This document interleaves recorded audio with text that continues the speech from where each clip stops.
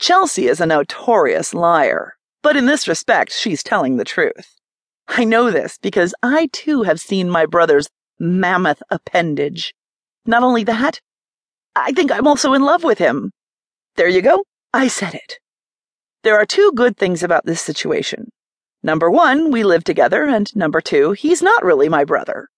There is one bad thing about this situation, and it's kind of important.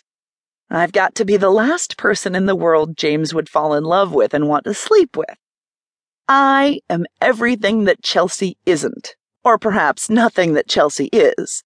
I'm pretty much nothing like anyone in the whole university, actually, and the different nicknames I've picked up over the years are testament to that. Freakazoid, Weirdo, Sahara, because apparently my pussy is as dry as a desert, and conveniently it sounds a bit like my name. Iceberg, because I'm apparently frigid.